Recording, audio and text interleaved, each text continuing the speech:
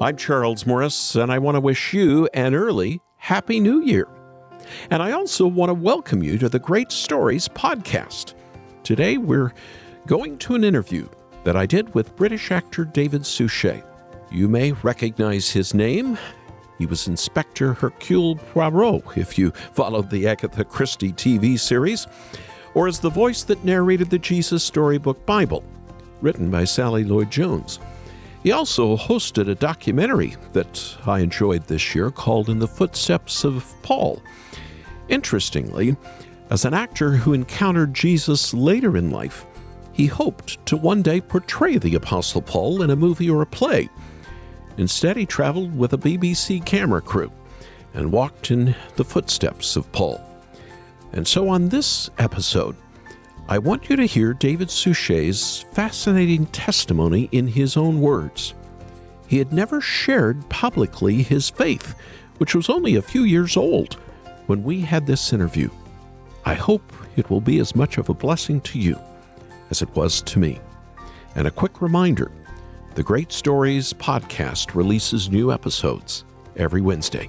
So, may I ask you to hit the subscribe button or sign up for our newsletter at haventoday.org so you don't miss a single episode.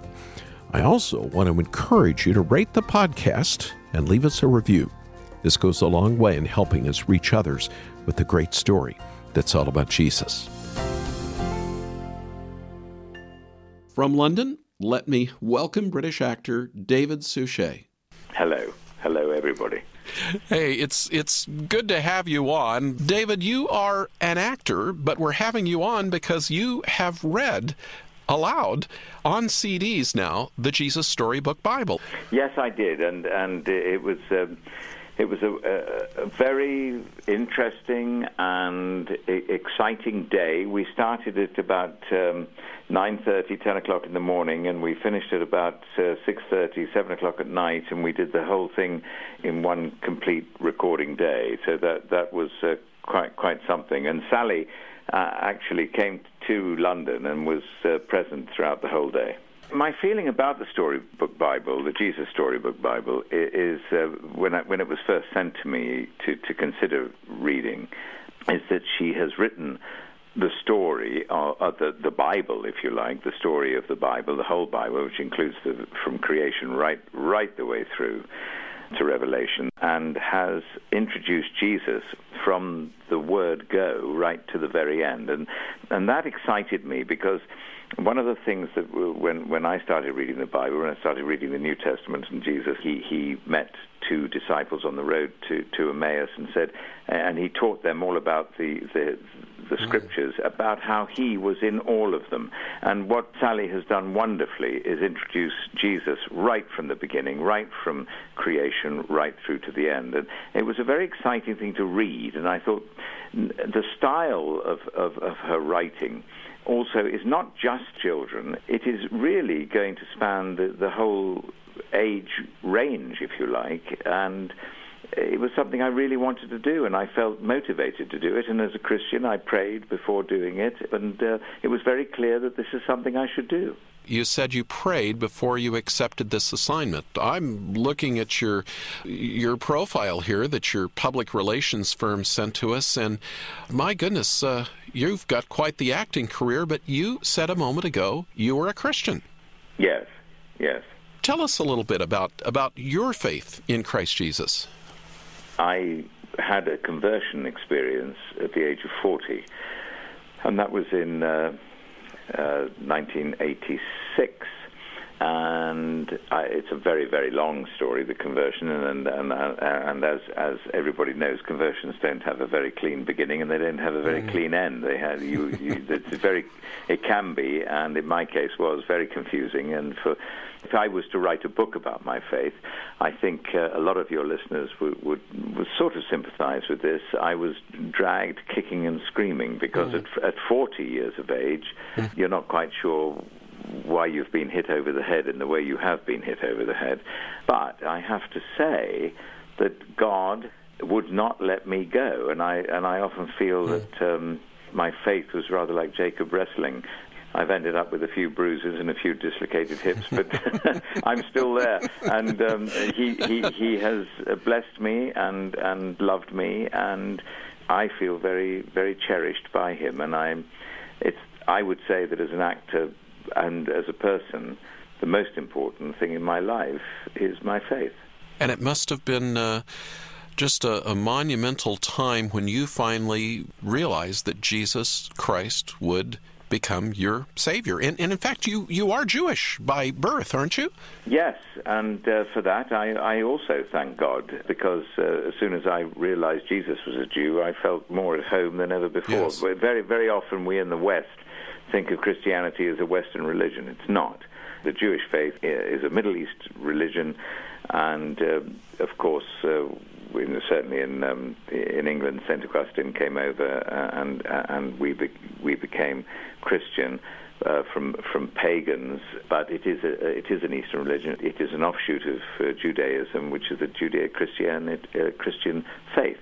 And I'm very pleased that my whole background is rooted in Judaism. In fact, my great-grandfather on my father's side was, in fact, a Suchet, a Jewish butcher in Lithuania. Oh, I see. So your background was Lithuanian Jewish then? Lithuanian Yes. Jewish and Christian English, and that's where seeming confusion arises, because the Jewish background that I have finished when my grandfather married a Christian woman.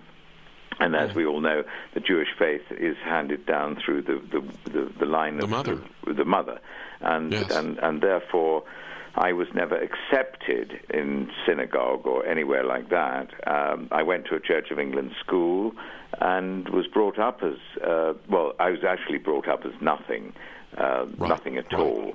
As most Jews would be, yes. Yeah, and I have always felt, as far as my roots are concerned, very, very Jewish. And I remember my first visit to Israel as an actor. I went with the Royal Shakespeare Theatre Company, and I did some performances in Israel, in Jerusalem. And I really was so thrilled to be there because of my Jewish roots, my Jewish background. Well, one more acting question. It must have been difficult for you a couple of years ago to just publicly stand up and profess your faith in Christ before others, humans. You had already done so with Christ, of course, but looking back over your career, you haven't just played Hercule Poirot, the Agatha Christie detective, Belgian detective. As you look back, do you have any regrets on roles you took, or would you have done your career a little differently? Rather than say what regrets I may have had, I think had I not been a Christian, my career may have been very different. And I think that being a Christian has made me think about parts I play, even though many times in my life, even to this very moment, I'm asked to play terrorists. I've been a terrorist in a film, Yes, like an executive decision, and I've played murderers and so forth. And certain Christian groups of people have written to me saying, how, as a Christian, can you play these roles? And I think I have had to search very, very deeply within myself, and also get on those knees of mine and have a real long prayer and conversation with God about myself and where I am. And it's very clear biblically that where you are found, very often, most often, that is where God wants you to be. I think that is a biblical truth anyway, unless there is a clear direction for you to change, which I never had. I never had any form of change. And I think that very often doing roles that within the compass of the casting of me as a character outside of Hercule Poirot, yes, I do fall into, if you like, the more simplistically, the baddies rather than the goodies. I'm dark, I'm heavy-browed, I have a deep voice, I'm short, I'm stocky. I'm certainly not going to play priests for the rest of my life. However, Right. I must say this, that all my life I do relate to and would love to have played, although I think I'm a little bit too old now, but I am still studying him because, and I'm looking at my bookshelf now, and I can count 2, 4, 6, 8, 10, 12, 14, 16, 18, 20, 22, 24, 26 books on St. Paul. He absolutely fascinates me, and as an actor, I would have loved to play Paul. In fact, there was a script that I commissioned to be written, but it was never taken up by the television companies. I am definitely not given, as a Christian actor, I am not given to play saints. Right. That was clear from the get-go. Well, on the stage or on the screen, somebody has to be the bad guy because that's the way stories unfold. Well, one of the great difficulties, the most difficult role I've ever had to accept as an actor, and this was over many, many, many days and even weeks of prayer, was to appear in a play which I finally agreed to appear in called Man and Boy by Terence Rattigan, where the father actually pimps his own son, which is the most horrific thing a father could ever do. And I had turned this role down more than 4 times in my career. And this extraordinary thing was that when I played it on tour and in the West End, the letters I got, having played a part that is totally, on the surface, irredeemable, was that people wrote to me saying how sad they were when they watched the play, that I made them cry because here was a man incapable of finding true love, and because he was so alien to anything good, it produced in the audience a desire for good. It's extraordinary. What an interesting way to look at it. Yes. Well, I look at it now in retrospect very often because I did agonize before taking that role. And, answers to prayer, there is always an answer. And when I did pray, finally, it was very clear. I should play that role. It's very interesting. Very, very interesting. I want to ask you about a couple of these stories, but one last spiritual question. And we ask this of guests that we have. We're based here in Los Angeles, Hollywood. We always ask a guest on the program who's a believer in Christ, what does Jesus mean to you today? And I know it's been a number of years since you met him as Lord and Savior. You publicly professed him a couple of years ago in the Church of England. What does Jesus mean to you, David Suchet? My best friend. And as an actor, that's a wonderful thing to have. A wonderful person to have by your side, day and night. My very, very best friend. And sometimes in the back of my mind, even while I'm performing, I know he's with me. I know he's holding my hand. Thank you. Couple of stories. Let's talk about a couple of these stories that you've read. Let's go to the Old Testament or the Hebrew Bible. There is one called the Good Shepherd, David the Shepherd King, and it's out of Psalm 51 and 2 Samuel, and then Sally Lloyd-Jones paraphrased the 23rd Psalm. Coming from a Jewish heritage, not perhaps active in Jewish faith, but a Jewish heritage, and proud of that. Did this have a special meaning to you? David in the Old Testament is one of the most fascinating characters that I have ever come across. Here is a boy that God uses as a boy and continues to use as a teenager, as a man, right into his dotage, into his 70s as the king, the whole of Israel. And in fact, I'm rereading his story now in Samuel 1 and 2. That's part of my Bible study at the moment. David was, in many senses, from the word go, the most unlikely of people to have ever become king of Israel. He was the smallest, the youngest of his family, and Samuel was guided and told that this would be the future king. Saul became king. Even Jonathan, Saul's son, and who was beloved of David, and vice versa, even he, as the natural heir, we read in the Bible, said to David, I know you will be king. He never fought that, although, in fact, Jonathan should have been the heir if he'd have lived. Mm-hmm. It's an extraordinary story of a young shepherd becoming king and pointing the way. And as David, of course, the Psalms are written by many others apart from David, but David actually wrote so many of them.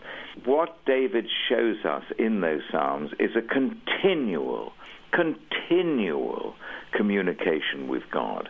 And while David was escaping from Saul, and after, when David went to fight the Philistines, we find David asking God very direct questions and getting answers. And this relationship with God, therefore, was so strong that he could write, "The Lord is my shepherd, I shall not want," and he prophetically points to the good shepherd who became, obviously, Jesus Christ. And then, as we do know, David sinned greatly. He was punished by God, but then still used by God. And a wonderful example how God uses the most unlikely people for his purpose. And the greatest king of Israel that has ever been was a murderer and an adulterer. We say amen to that. I'd like to ask you, in the New Testament portion, the servant king, and it's the Last Supper, Passover. Well, Sally writes that part, the story of the Last Supper, so intimately and so emotionally. She is the most incredible author. It was such a privilege to read her words, and I know God will use this Jesus Storybook Bible for all of his children. The Last Supper, I think, is one of the most revolutionary actions that Jesus ever carried out, and I'd like to just share with you all how, when I read that, things just flew off the page, and I was reminded of the fact that the Last Supper is in fact rooted in Judaism, because it's the Passover, of course, where the angel passed over all the Israelite tribes when they put the blood of the lamb on their doorposts and saved their children, while the angel of death killed all the firstborn of the Egyptians. And hence Exodus, and the great Exodus of the Israeli tribe, and it was a celebration to remind and to pray to God in thanks for that blessing of the escape of the Israelites from the Egyptians. And there is Jesus celebrating the Passover and actually saying to his Jewish disciples, the wine, which represents the blood, and the bread that represents the unleavened bread that they were given to eat, the Jewish tribe was given to eat, the Israelis, before leaving Egypt. Jesus actually says, from this moment on, this wine is to remind you of my blood, and this bread is to remind you of my body. And whenever you drink of the wine and eat of the bread, remember and think of me. And that it reminds me of C.S. Lewis saying Jesus was either mad, bad, or God, yes. To actually turn the Passover meal into something so personal, to say to his disciples, this is going to change. From this moment, you will no longer remember the Passover. You will remember me. And in so doing, he changed the whole nature of the Passover meal, and we now celebrate it as the Eucharist. And we remember Christ, and it is our relinquishing. We come to the Eucharist to give ourselves to God and to receive from him. And it is the most extraordinary thing as Christians that we do on Sundays or whenever you do it, to receive the wine and the bread as symbols of the blood and body of our Lord Jesus Christ. Because at that Last Supper, he turned the world upside down. Maybe in your next career, after Hercule Poirot, you should become a vicar and a minister of the gospel. I think I don't know about that, but I do study the Bible, and because I'm a classicist, because I was so many years with the Royal Shakespeare Company, 15 years, I love language, I love words, I love Bible study, and I love the Lord. I love the Lord. Yes. David Suchet, thank you so much for joining us from London. Thank you to you, Charles, for having me on, and thank you to everybody out there listening to me. Thank you all. Thank you for joining me on Great Stories with me, Charles Morris. I hope you were blessed by this time with the actor David Suchet, recorded a number of years ago. To hear more interviews like this in the coming year, 2021, please remember to hit the subscribe button or visit us online at haventoday.org, and you can sign up for the weekly series. And there you'll also find our daily radio program, the Anchor Devotional, our blog, and our online shop filled with Christ-honoring resources for your spiritual formation. Links are in the show notes. However you plan to stay connected, I hope you'll join us next time, where again we'll be sharing the great story together. It's all about Jesus on Great Stories with Charles Morris.